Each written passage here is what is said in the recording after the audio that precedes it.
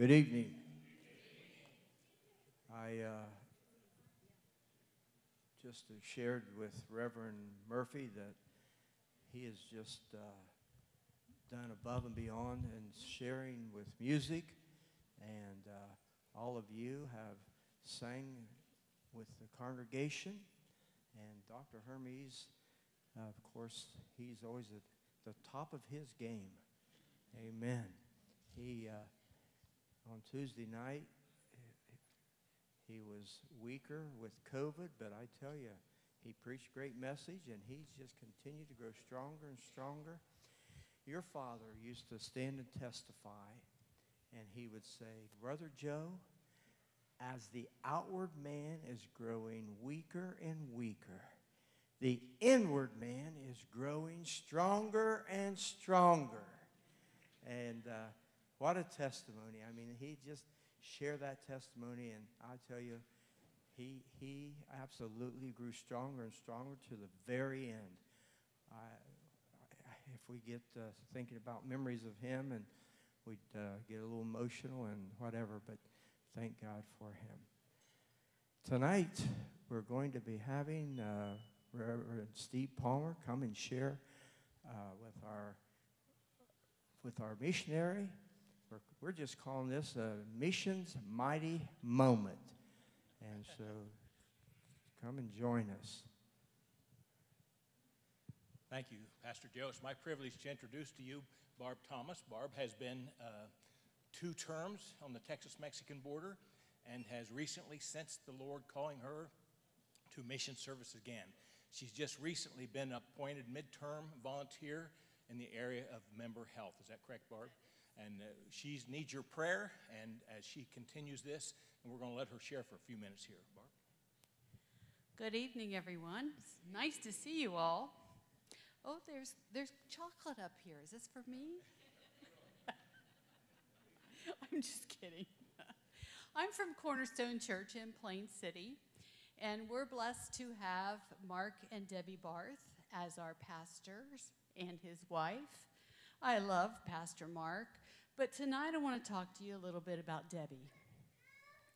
Debbie has a side job, and what she does is she takes tired, broken down, old furniture, and she fixes it up, she restores it, she refinishes it so that it has use again, and it can be repurposed. She does a great job. As a matter of fact, I have one of her pieces in my kitchen, and it provides great storage for things that I needed to store. You know, God does this with us. He has repurposed me for new uses in his kingdom. As he said, I'm a former missionary. I am also a retired teacher. I am now a missionary volunteer in member health. I work specifically in the Americas region. I work closely with Greg and Teresa Leith. My role is threefold right now.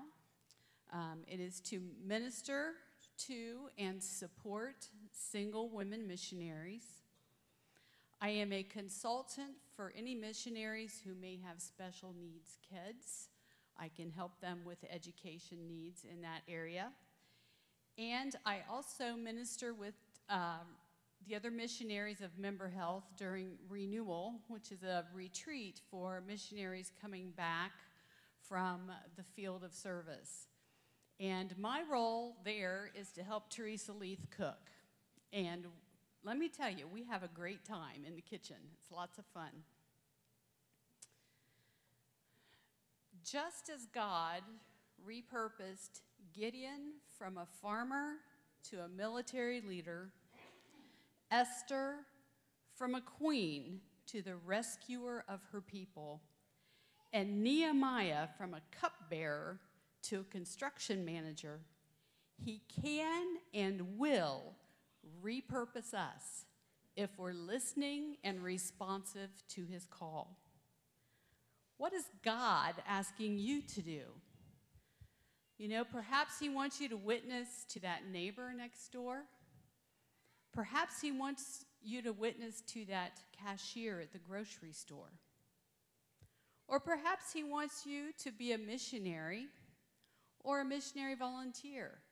You know, in God's kingdom, it is never too late. He can always repurpose us. Whatever he asks you to do it now, for the time is short. Jesus himself said, "As long as it is day, we must do the works of him who sent me. Night is coming when no one can work." Thank you, and God bless you.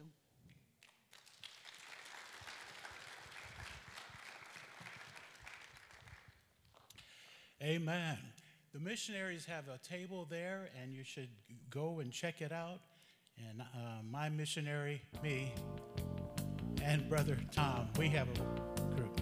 Jesus is alive and well, amen.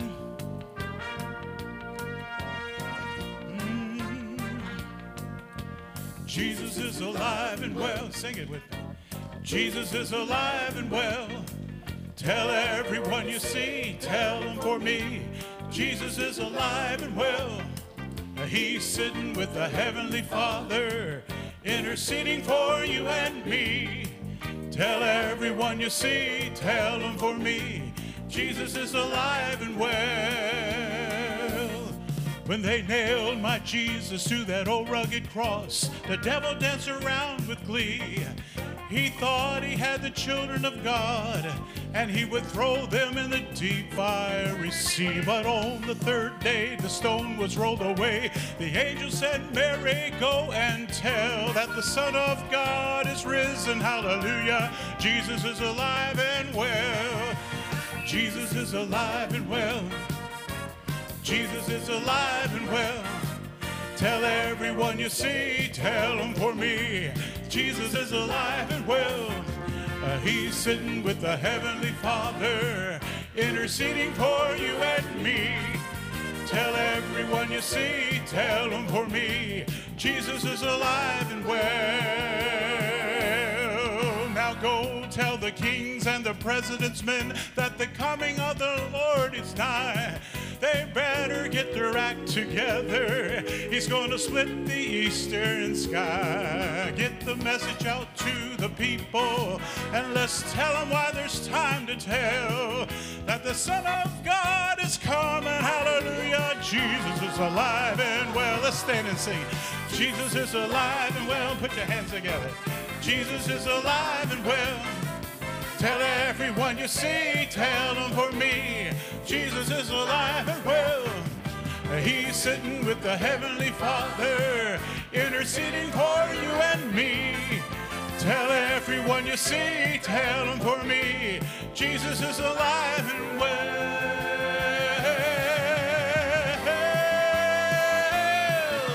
Jesus is alive and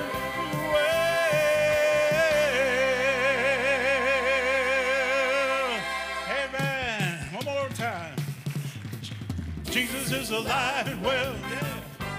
Jesus is alive and well. Tell everyone you see, tell them for me. Jesus is alive and well. He's sitting with the Heavenly Father, interceding for you and me. Tell everyone you see, tell them for me. Jesus is alive and well.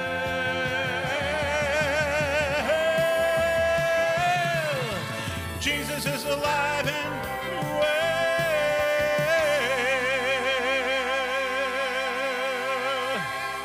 I like that. I serve a risen Savior. He's in the world today. I know that he is living, whatever men may say. I see his hand of mercy. I hear his voice of cheer. And just the time I need him, he's always near. He lives, Christ Jesus lives today. He walks with me and talks with me along life's narrow way. He lives, salvation to impart. heart. You ask me how I know he lives. Sing it. He lives within my heart. In all the world around me, I see his loving care. And though my heart grows weary, I never will despair. I know that he is leading through all the stormy blasts. The day of his appearing will come at last. He lives, Christ Jesus lives today. He walks with me and talks with me along life's narrow way. He lives, salvation to impart. You ask me how I know he lives. Where does he live? He lives within my heart. Rejoice, rejoice, O Christian, lift up your voice and sing eternal hallelujahs to Jesus Christ the King, the hope of all who seek him, the help of all who find. None other is so loving, so good and kind. He lives, Christ Jesus lives today.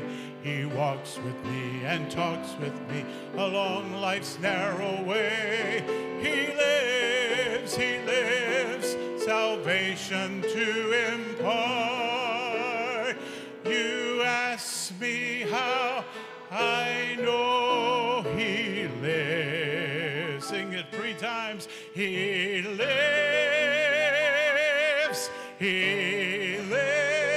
sure, he lives within my heart.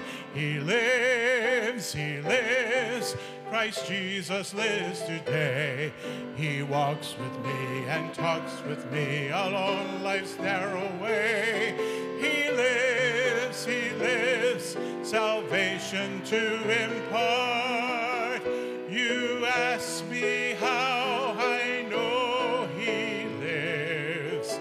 He lives within my heart. Because he lives,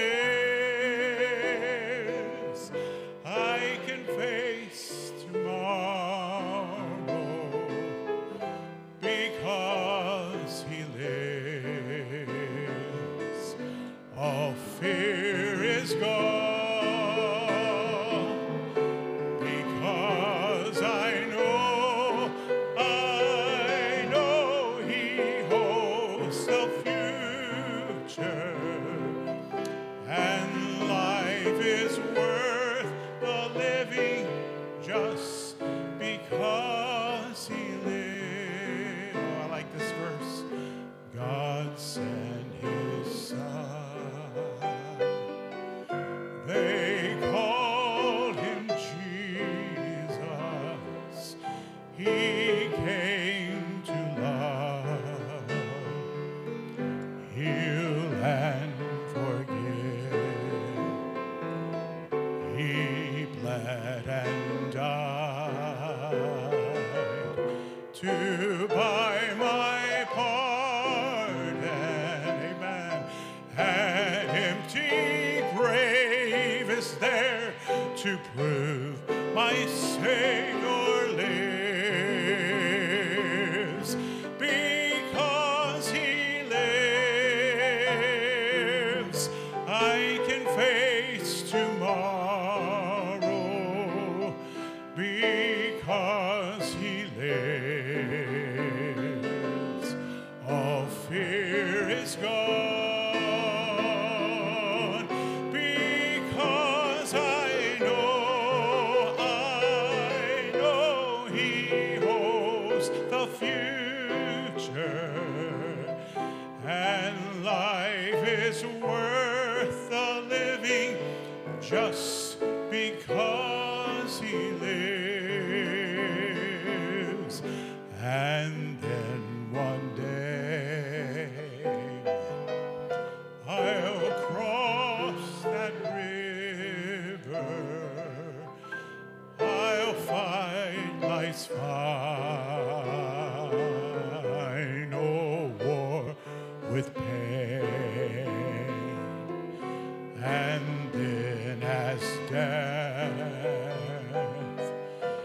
gives way to victory. Here we go. I'll see the lights of glory, and I'll know He reigns. Oh, sing it. Because He lives, I can face tomorrow. Because He lives, all fear is gone. Because I know He holds the future, and life is worth the living just because He lives. Many things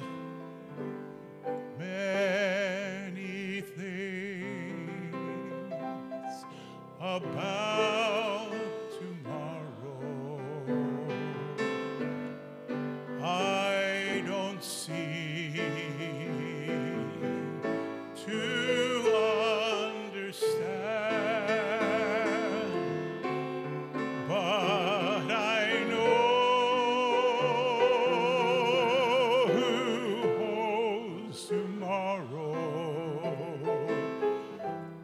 And I know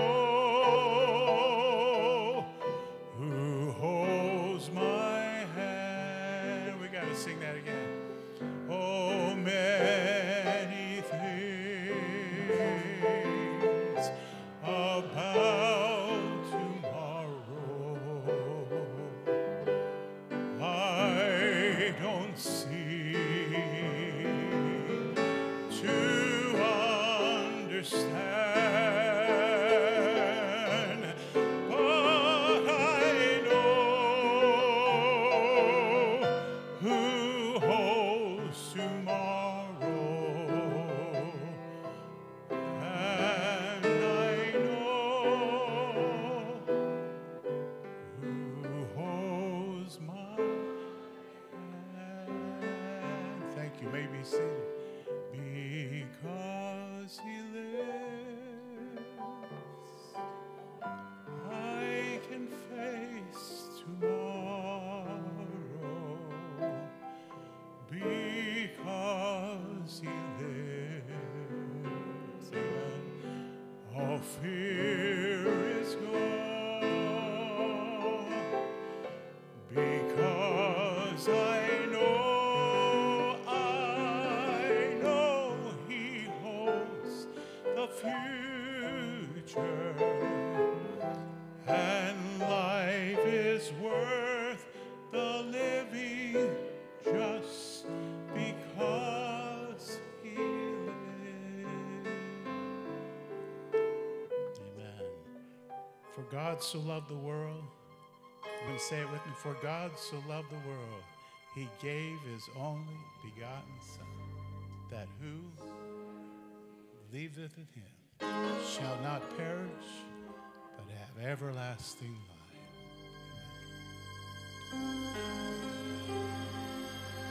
When I think of how He came so far from glory, came and dwelt among the lowly, such as you and I,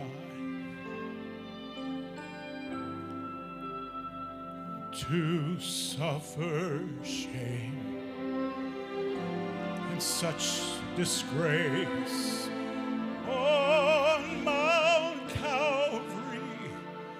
He took my place. Then I'd ask myself this question: who am I?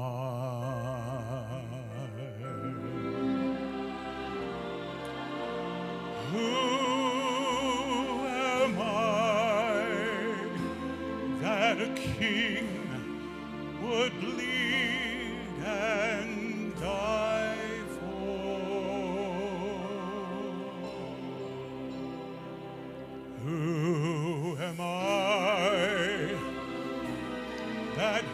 would pray, not my will, but thine, Lord.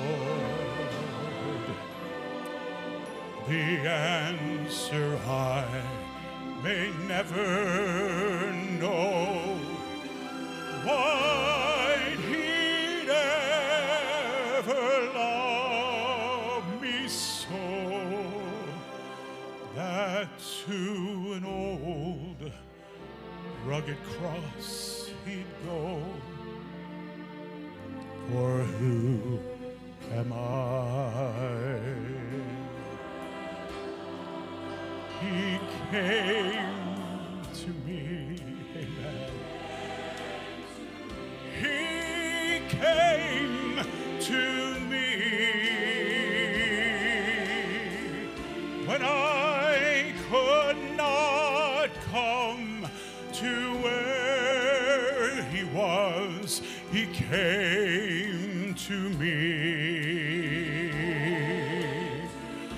That's why he died on Calvary.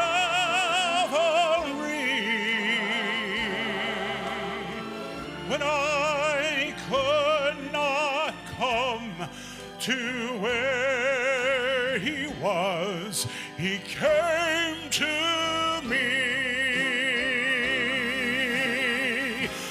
Oh, what a Savior!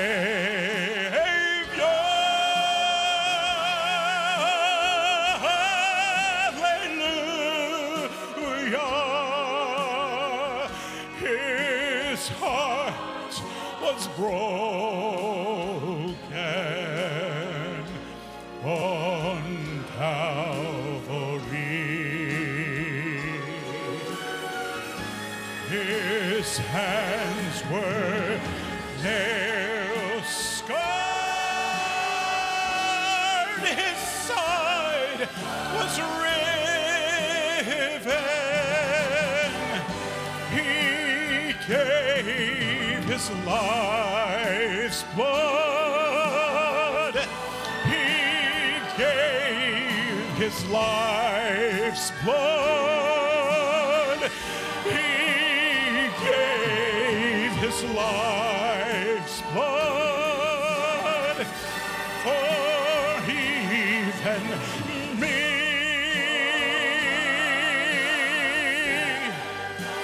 What a Savior!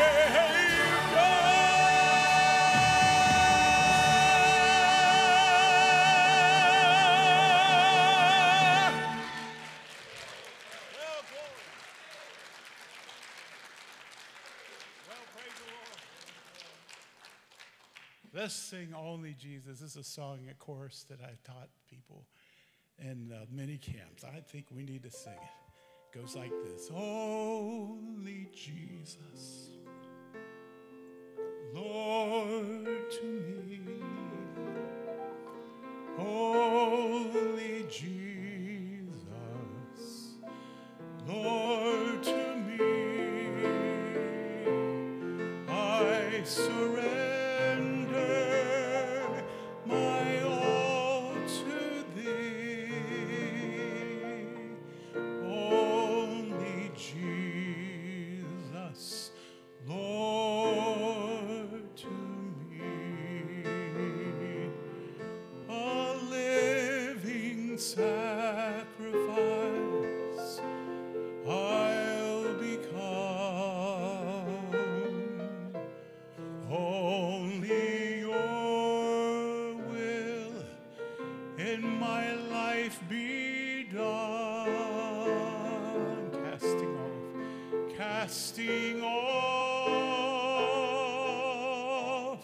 the sin that binds.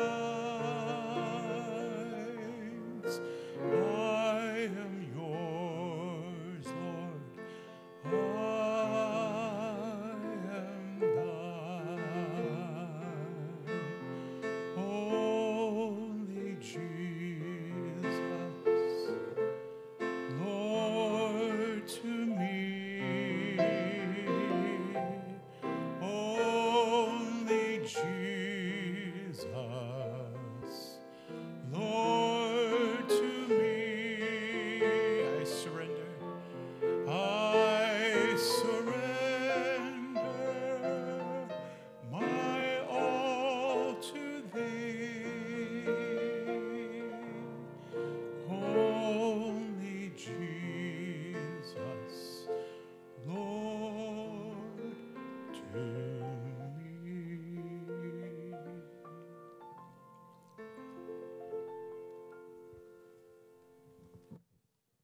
Reverend Steve Palmer is going to come and lead us in prayer, but we have a number of prayer requests. First of all, we want to pray for our children's workers, Scott and Tara.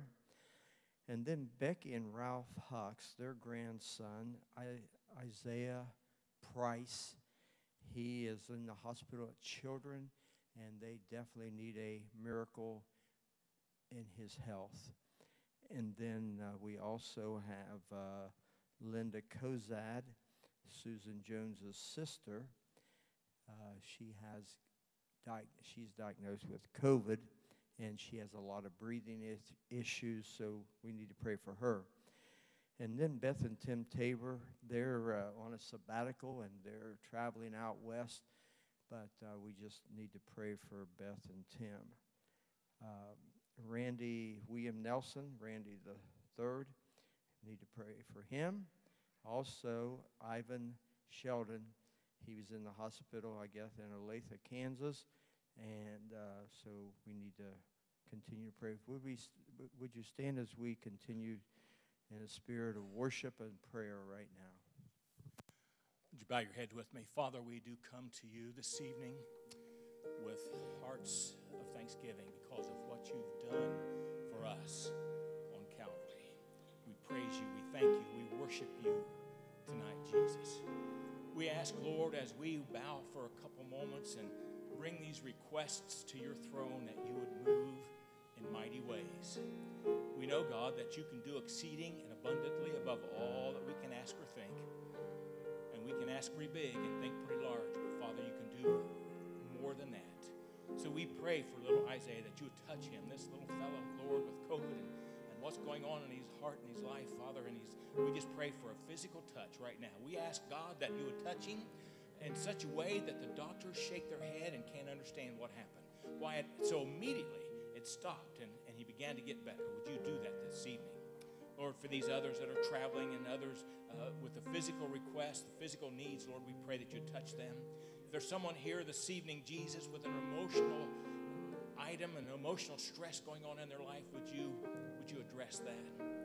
Father, one of the things that is so hard for us to get our head around is that with all that's going on in this world, with nearly 8 billion people on planet Earth, you can somehow put it on hold and are right here hearing our prayer at this moment and beginning the process of planning and preparing, changing circumstances and situations so that your will would be done. And we ask, Lord, that you would do that tonight. We pray, Father, as Dr. Hermes breaks the bread of life, that we would have listening ears. We'd have open spirits. We'd be able to say, just pour it on me, Jesus. Pour it on me. I want more of you. I want more of you than I've ever known, I've ever even dreamed of. Lord, we want more of you. Just bless Dr. Hermes. Give him clarity of thought and clearness of speech. And Father, might he sense your unction like he has never before tonight for our service. We thank you, Lord, for the singing that's taken place and the worship that's taken place. And would you continue with us through the remainder of this service? We'll not fail to bow our unworthy heads and give you all the praise. For it's in the strong name of Jesus we ask. Amen. Amen. You may be seated. Pastor Joe wanted me to share just a little bit with you about what's going on at Hedges. If you get the Advocate, you've probably read the article in this latest Advocate, and I'm not going to read it all to you again, but just let me say that when I was called there to pastor right at the beginning of COVID, and there was no one hardly coming, we didn't have any face-to-face service for so long, and then when they did come back, they were wearing masks, and I couldn't place a name with a face, but finally we got through all that, and we just had a handful, and several of us got together and started praying that the Lord would help us to make an impact. I don't know if you've been by Hedges, but it's a beautiful church, and everyone that goes by talks about how beautiful it is, and as I prayed to the Lord, I said, we don't want to be known as the beautiful church only. We want to be known as the church that loves people there. We want to be known as the church that ministers to people. Would you help us in some way to be able to expand our ministry and our influence? It wasn't shortly after that we got a contact from someone that's involved in Release Time Bible Ministries. It's a nationwide way that we can go to a local school, pick up those kids with, of course, all the permission slips and all the allowing of the superintendent and the principal, and they'll give us one period in that school day. And we'll go pick those kids up. They're about 2 miles from our church. Bring them back and just love on them. We started with second graders this past spring and just loved on them. Some of those kids are church kids, but some of them didn't have any idea. Probably only the way they would hear the word God or Jesus was in a swear word. And we were able to love on those kids and just let them know that God loves them and we love them. And I don't know what it's done for the kids, but can I tell you, it has boosted our church. We were mainly seniors there, and we've got a new zeal, a new excitement, a new thrill about how we can continue to touch second graders. And this next school year is going to be third and fourth graders as well, and just continue to love them for Jesus. Amen. Amen. We are going to wait on you at this time for the offering, if the ushers would take their place, and we'll turn the remainder of the service over to our song leader. Thank you. It's a joy to have my wife, who just surprised me and came in. Julie, we just stand and wave at everybody. This is Julie. She's my buddy. I had a good friend who thought he'd gone too far and that God could never love him again. So I wrote him this song. What would it take for God to say no? What would it take to let me go? What would it take for God to say no to his love? Where could I hide from his face? Where could I run from his grace? What would it take for God to say no to his love? He'd have to say no to Adam's race. He'd have to say no to Abraham's faith. He'd have to say no to his promised grace. He'd have to say no. He'd have to say no to the angel's voice. You never would have heard the shepherds rejoice. He'd have to say no to the Son of his grace. He'd have to say no. He'd have to say no to 33 years. He'd have to say no to the blood and the tears. He'd have to say no to the old rugged cross. He'd have to say no. He'd have to say no, disciples and friends. He'd have to say no to coming again.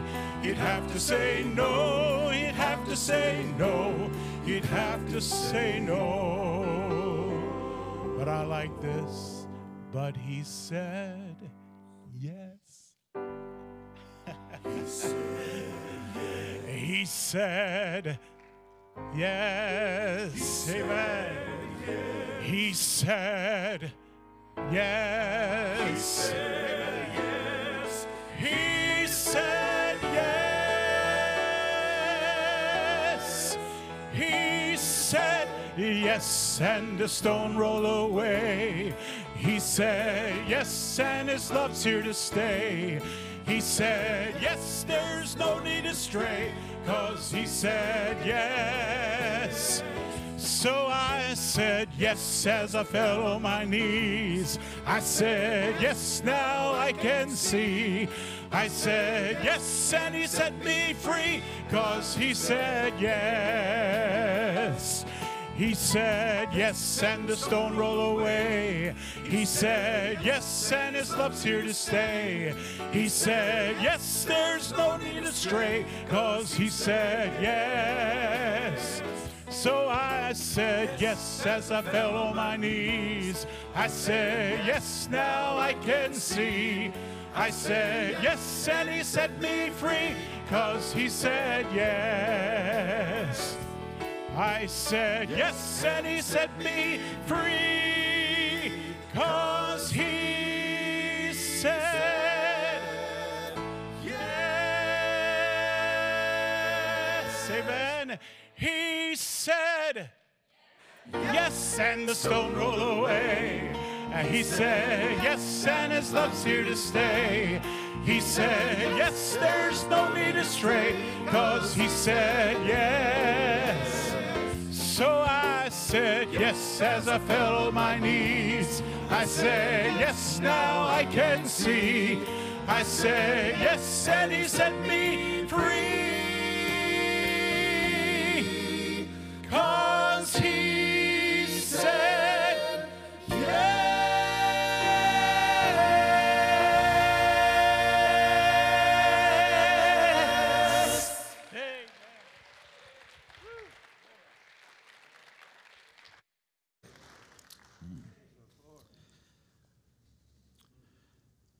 Well, thank the Lord, he said yes. We do have some chocolate candy up here.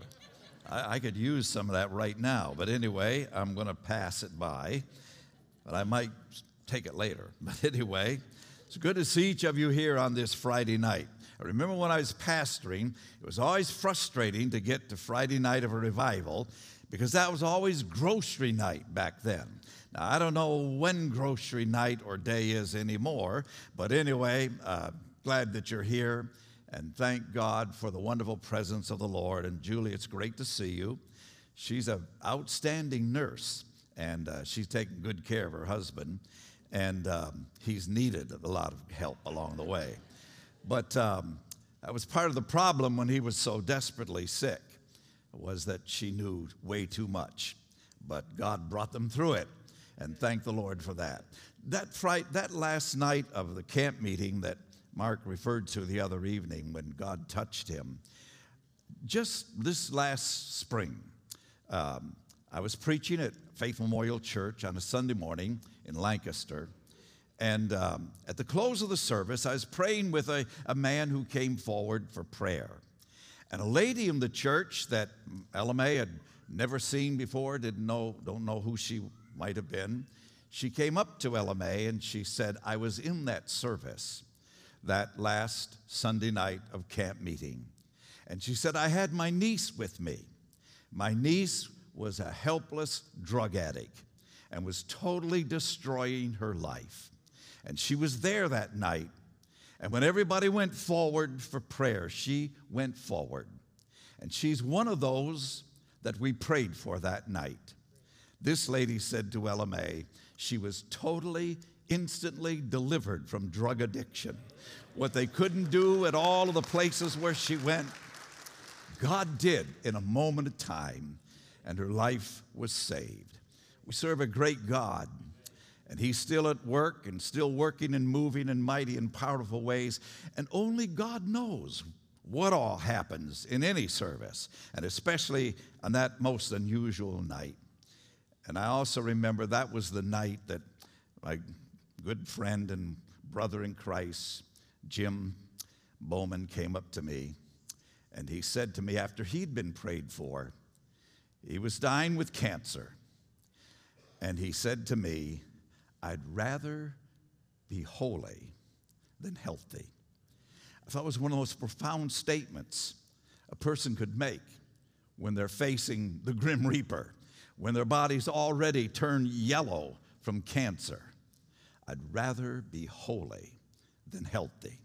And so thank God for that tremendous witness, what God did. Now Jim's on the other side, celebrating with all the saints over there. And we one day will go to be with him. Last night, when Mark was introducing one of his songs, he used the phrase carnal Christians. And that's what I want to talk to you about tonight. And it brought back a flood of memories as he told about how his father, who was a pastor, was deeply hurt by carnal Christians, and how his brother was turned away from the Lord, and it was decades later before he came to Christ. When I was a kid, teenager, growing up in New York, every year, my mom and dad would load the 6 of us up into their car, and we'd make the journey from New York to Mount of Praise Camp Meeting. And at Mount of Praise Camp Meeting, as a teenager, I hate to confess this, but I was not a Christian. And it was there that I just met a whole lot of other preachers' sons that also were not Christians. That's when Pat Duncan and I became buddies. And Dale and Dave Kopic and John Wright, and the list goes on and on. I think the only preacher's kids that I knew at the Mount of Praise camp meeting back then that were Christians was Don and Jim Seymour. And they were different from everybody else. And they still are. God bless them. And but anyway, sometimes we'd sit around and have these unusual conversations. These are a bunch of preacher's kids that are all backslidden. And it wasn't long, almost every night, the conversation would go to the hypocrites, the carnal Christians in the church, and the amount of damage that they had done. And some of those guys, it literally took them decades before they ever got through all of that and came to Christ. One of them, Dale Kopic, who was an incredible athlete. It was only in the last few weeks of his life before he came to Christ. Thank God that he did before it was too late. And the reality is, there's a lot of carnality in our holiness churches. Don't like to admit that. You don't have to say amen if you don't want to. You don't even have to nod your head, but it's reality. And they have done a lot of damage and have hurt a lot of people. And I want to speak to you tonight with God's help about carnal Christians. If you have your Bibles, turn with me to Romans chapter 8, and I want to begin reading at verse 6. Romans chapter 8, verse 6. If you're able, I'd ask you once again to stand for the reading of God's word. For to be carnally minded is death, but to be spiritually minded is life and peace. Because the carnal mind is enmity against God. For it is not subject to the law of God, nor indeed can be. So then, these who are in the flesh cannot please God. But you are not in the flesh, but in the Spirit, if indeed the Spirit of God dwells in you. Now, if anyone does not have the Spirit of Christ, he is not his. And if Christ is in you, the body is dead because of sin, but the Spirit is life because of righteousness. But if the Spirit of him who raised Jesus from the dead dwells in you, he who raised Christ from the dead will also give life to your mortal bodies through his Spirit who dwells in you. I want to read that first phrase in verse 6. For to be carnally minded is death, but to be spiritually minded is life and peace. You may be seated, and may God add his blessing to the reading of his word. Those words, carnal Christian, sound like a contradiction because Christians serve Christ while carnal persons serve self. But here's the problem. A born-again babe in Christ is in a very perilous condition. Why? Because they are still carnal. Paul addresses the believers at Corinth in this very manner. He refers to them as brethren, but he also refers to the fact that they were still carnal. And this is one of the reasons, ladies and gentlemen, it's absolutely imperative. It's absolutely imperative that every born-again believer should seek God's sanctifying grace, because it is only through this deeper cleansing of the blood of Christ that we are delivered and set free from the carnal mind. So I want you to think with me for a moment about some of the characteristics of the carnal mind. Paul tells us in this passage that the carnal mind is enmity, or it's hostile toward God. It is, in fact, an anti-God disposition. And here's the bad news. Every one of us were born with it. It's not an organ, it's a disposition, a condition, a disease that infects, contaminates, corrupts, and pollutes our humanity. It opposes God and seeks to please and satisfy the things of the flesh. It makes man the center of the universe instead of Almighty God. It resists a life of moral and spiritual purity. Your better judgment, your conscience, your religious training, the culture all say, don't do that. It's wrong. But this disposition within you says, don't tell me no. It resists being crucified with Christ and being fully surrendered to him. It's a selfish, driving force within you that says, I want what I want, and I want it now. It says it's my life, and I'm going to do it my way. It's characterized by self-centeredness, selfish desires, and selfish ambitions. And here's the bottom line. If it's left uncontrolled, unrestrained, unchecked, it will take the best of people right down to the animal level. The carnal person would be shocked to know what they are capable of doing. I will never forget the day while living in Marion, Indiana. We got up one morning and I picked up the morning newspaper and read the front page account of a little 13-year-old girl whose grandmother was responsible for her. And she was trying to bring some discipline and some guidance and direction into her life. And like a lot of 13-year-olds, the little girl, she didn't want guidance. She didn't want direction. She didn't want restraint. She had a boyfriend who was almost twice her age. He was a big, tall, strong, strapping young man. She paid him a few dollars to come into their house the night before and murder her grandmother. He comes into the house, strangles her grandmother to death. The little girl was waiting in the bedroom, and she came out of her room when the evil deed was done, stepped over the dead body of her grandmother, found her purse, took $13.30 out of her grandmother's purse, all the money that she had, and the two of them went and checked into a local hotel where they were arrested the following morning. Ladies and gentlemen, Marion, Indiana was in a state of shock. I know this stuff happens in New York and Chicago and Los Angeles and all around, but this is Marion, Indiana. You talk about a Bible Belt?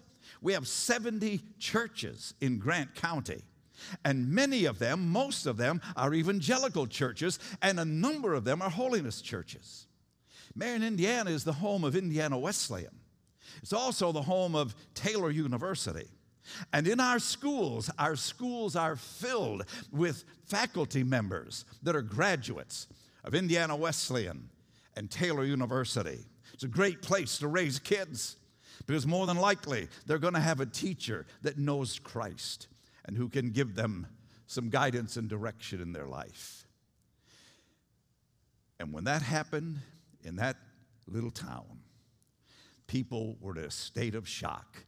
Everybody was saying, what's happening in our country? What's happening in our nation? I can tell you what it was. It was the carnal mind, left unrestrained, unchecked, and left without control. And every one of us were born with it. And if it's left uncontrolled in our life, it will indeed take the very best of us right down to the animal level. It rebels against God's laws and the boundaries that God's established in our culture to prevent us from obliterating ourselves, because we would if there wasn't any way to restrain us. I'm talking about parents, grandparents, the church, the laws of the land. But here's the bottom line for the unsaved person. If you thought you could do it and get away with it, and nobody would see you, and nobody would know about it, more than likely, you would do it. Sigmund Freud was a behavioral psychologist. He was an agnostic at best, but he said some very interesting things about the nature of man. You might remember studying this when you were in high school or in college. But this is what Sigmund Freud, a behavioral psychologist, said about man. He said there's something in man that he called our id, ID. He said you're born with it. It's not matter, it's not an organ, it's not a chromosome that can be removed through genetic manipulation. He said it's so powerful, it's like a volcano. If you cap it, it will explode and blow up the whole mountain. He went on to say there's a life and death struggle within mankind. He said it's unconscious, in that most people don't even know that they have it. But he said everybody is born with it. He also called it our superego. He said this id says, nobody tells me no. My better judgment tells me no, but my id tells me nobody tells me no. He said something within you says, don't do that. You'll hurt your wife, you'll hurt your family. But this wild driving force within you says, I want what I want, when I want it, like I want it, and nobody tells me no. Now, I find that extremely interesting, because the humanity, the human nature that Sigmund Freud called our id is a description of the very thing that the Apostle Paul called our carnal mind. So think with me for a moment about the consequences of being carnally minded. If you're unsaved, you're in deep bondage to the carnal mind. If you've been born again, but are not yet sanctified, you are what Paul calls a carnal Christian, or a babe in Christ. Now here's the good news about a babe in Christ. A born-again believer, the Holy Spirit is with you. It's the Spirit of the Lord that's with you, that helps you to resist and suppress this carnal disposition. The Spirit of God within you enables you to begin to live a Christian life. But it won't be long until you'll begin to realize that this carnal disposition is still within you, and it is resisting the Spirit of Christ within you. There's something I can tell you about every born-again believer. There is an enormous warfare going on in the heart of every born-again believer. It is indeed the Spirit of God trying to help you to rise above and overcome and be victorious over the carnal mind. Because the carnal mind remains in the heart of the born-again believer. And if it isn't cleansed, it produces spiritual dwarfs. You will remain a babe in Christ, when by now you ought to be a full-grown, strong, mature Christian. It'll keep you on milk when you ought to be on meat. Now, what is any more exciting than the birth of a brand new baby? I was sitting at my desk in Marion, Indiana one day, and my telephone rings, and it's my oldest daughter's husband. And he hardly ever calls me, but he called me. He said, you need to know that Chris, that's our oldest daughter, is in the delivery room, and you're soon going to be grandparents for the first time. I immediately called LMA, who was in another part of the room, told her what was going on. She said, let's go right now. I said, I can't go right now, but let me just clean up a few things here on my desk, and then I'll go. No, she said, if you're not going right now, I am.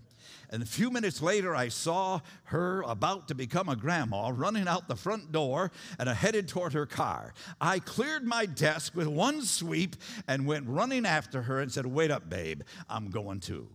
So we jumped in the car and we drove down Interstate 69 to Indianapolis, to the hospital, maybe in about an hour and a half away.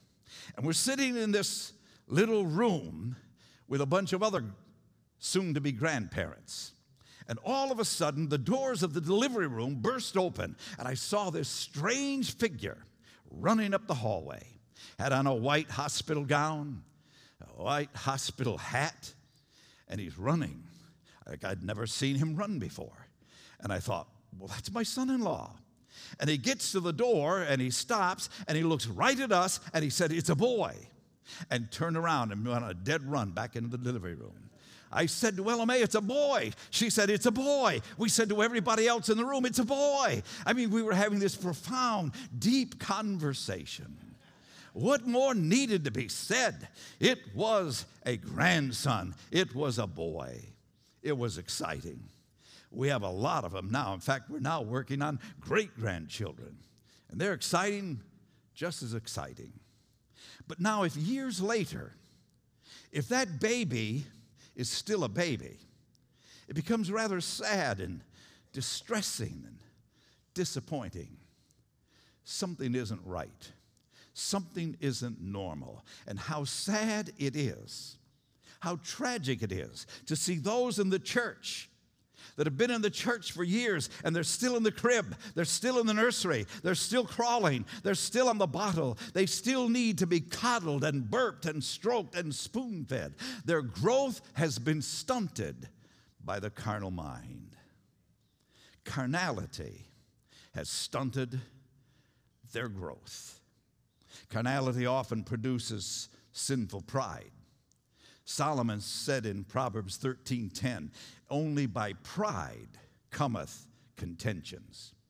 Do you realize that the divisions, the cliques, the strife, the backbiting, the fusses that go on in the church all stem from carnal pride? It demands control. It says it's my way or the highway. And they'll pout and they'll withhold their tithe if they don't get their way. That was the conversation of the preacher's sons at Mount of Praise camp meeting before we found Jesus. All those people that would pout and withhold their tithe. All those people that made life miserable for our dads. You can attack just about anybody, but you don't want to attack a kid's mom or dad. And it was amazing to me as I look back on it now, how that was the overwhelming part of the conversation. Carnal pride. Carnality, it has to be in style, even if the style is immodest. And look, I don't care what you wear, but will you please just wear enough of it? It would make this world a much better place. But here's one of the things I've observed so much in recent years. Many people demonstrate their carnal pride through their kids. It's so important for them, for their kids, to be popular and to be in the in group. And Sunday morning, it's not Sunday school. It's wherever the soccer team's playing. And they'll be all over the country. And they'll scrape some dollars to send them to camp, but it's not youth camp. It'll be cheerleaders camp or maybe basketball camp or some other kind of camp. Anything but church. And they're playing with the eternal souls of their children. And there will be a bitter price to pay. That's the carnal mind. So I want you to think now for a few moments, if you will, about the cure, the solution for the carnal mind. Because here's the problem. You will end up with carnality in your heart, with a form of godliness, but denying the power thereof. Thank God there is a cure. There is a solution. There is deliverance from this inherited carnal disposition. The remedy is something I hope you've heard about. It's called entire sanctification. It's a second definite work of grace subsequent to regeneration. It's an act of God. When by faith a believer totally consecrates their will, their all to God, he then by faith cleanses their heart from that carnal disposition and gives them hearts that are clean and pure. The solution for the pollution, this carnal mind, is still God's sanctifying grace. This is one of the reasons Jesus left heaven and went to the cross, so he could restore us to the image of God. And you won't walk with God very long until you're going to realize that that old hostility within you that wants to disobey God, when you'll realize this when you have to say no to self. When you realize there's something within you that still wants to rise up and say no to God and yes to your carnal self. My friend, as a born-again believer, you are in desperate need to experience this deeper cleansing. Have your heart cleansed from this anti-God disposition. And it's important that we understand that it is this self-centered, carnal disposition that's cleansed. And if it isn't cleansed, it will greatly stunt your growth as a follower of the Lord Jesus Christ. Look, you can't mend it.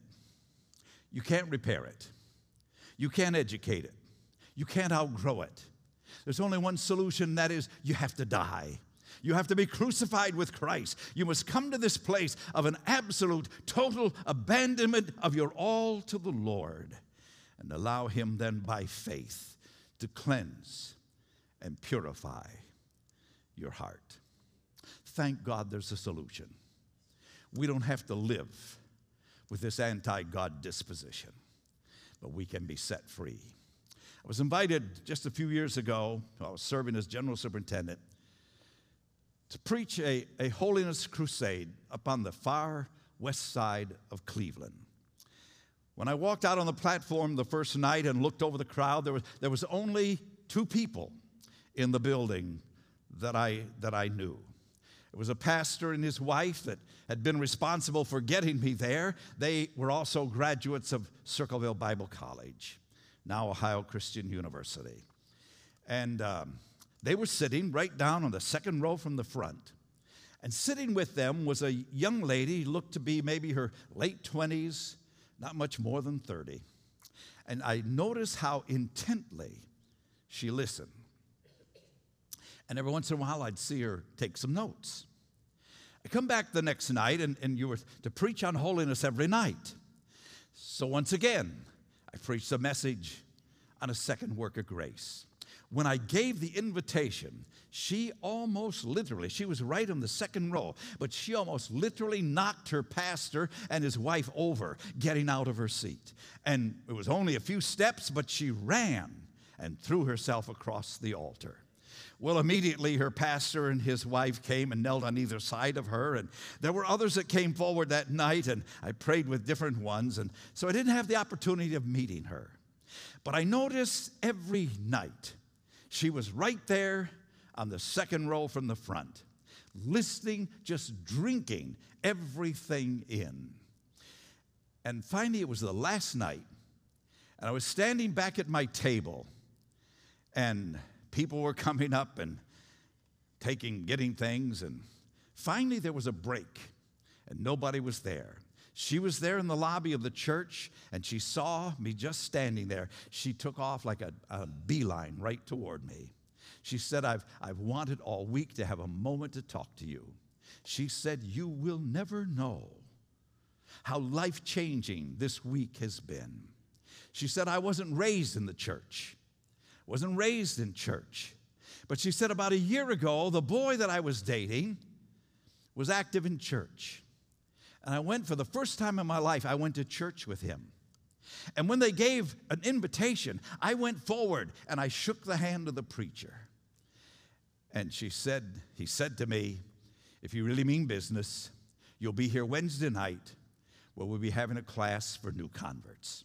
She said that was like music to my ears. And she said, I was there in the new converts class on Wednesday night. She said the pastor stood before us. And one of the first things he said to these brand new converts, don't put your expectations too high.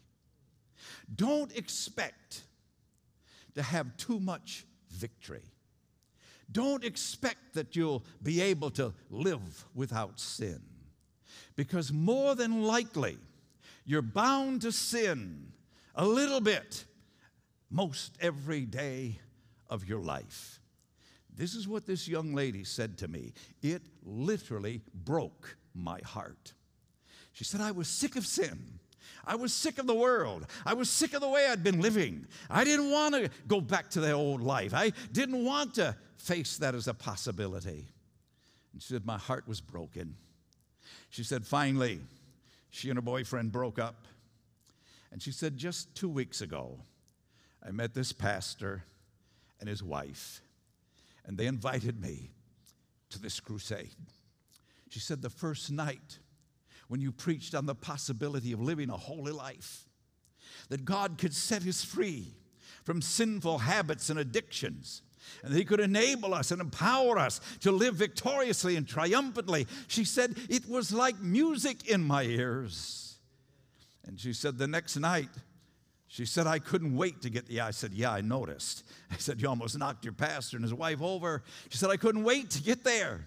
I was so hungry to experience this. And she said, sir, you will never know what this week has meant to me. Now, she said, when I wake up in the morning, I'm not worried about what sin I'm going to commit today. Now, she said, when I wake up in the morning, I think by the grace of God, it's possible. I can live victoriously. I can resist temptation, and I can live a holy life. And she rejoiced. She said, thank you for coming. I said, thank you for that testimony. I will never forget that testimony. And I want to tell you tonight, we serve a God who can do exceeding, abundant, above that which you can even ask or think. This business of holiness, sometimes we do put it too high, but I'm afraid more often we put it too low. And we serve a God who's able to keep us. It was over 65 years ago that I said the big yes to God. And I've never looked back or thought back or regretted it. Most incredible moment in my life. And I remember the last time my father gave me his testimony, he said, son, it was 65 years ago. I said yes to God. And he said, he's kept me in unbroken fellowship for 65 years. You say, what a man. No. What a God. What a God who can reach down into this poor, lost world and pick up poor, lost, guilty, hell-deserving sinners and so transform them that they could live 5 minutes above willful known sin, let alone 65 years. I just wonder, is there somebody here tonight? You say, I need something more. I'm hungry for something more. And Mark, if you and Goldie could come. I want us to sing that great invitation hymn, Whiter Than Snow. Yes, whiter than snow. Lord Jesus, I long to be perfectly whole. I want you forever to live in my soul. Break down every idol, cast out every foe. Now wash me, and I shall be whiter than snow. I think most of you know the blessing of heart purity. And you can rejoice with me and with my friend. And if you don't have that victory, I'm going to ask you to stand. Let's all stand. And as Mark leads us, this altar's open. This is your opportunity. You can just step forward and come. There'll be godly people here to pray with you and to help you into the blessing. Let's mind him now as Mark leads us in singing. Lord Jesus, I long Yes. to be perfectly whole. Yes. I want you forever to live in my soul. Live in my soul. Bring every eye. Cast out every foe. Every foe. Now wash me, and I shall be whiter. Whiter than snow. Sing it together. Whiter than snow. Yes, whiter than snow. Now wash me, and I shall be whiter than snow. I heard a man say one night, after having preached a powerful sermon at Mount of Praise Camp Meeting on a second work of grace, he looked at that crowd and he said, if you can wait, you'll have to wait. Because he said, what I've preached tonight, you'll have to want this more than life itself. You'll have to want this with all of your heart. And you will need to be in a place where you think, I just can't wait any longer. I need this blessing. I need this victory. I need this cleansing. I need this infilling. If there's anybody here like that tonight, let's sing that one more time together. Mark, would you come?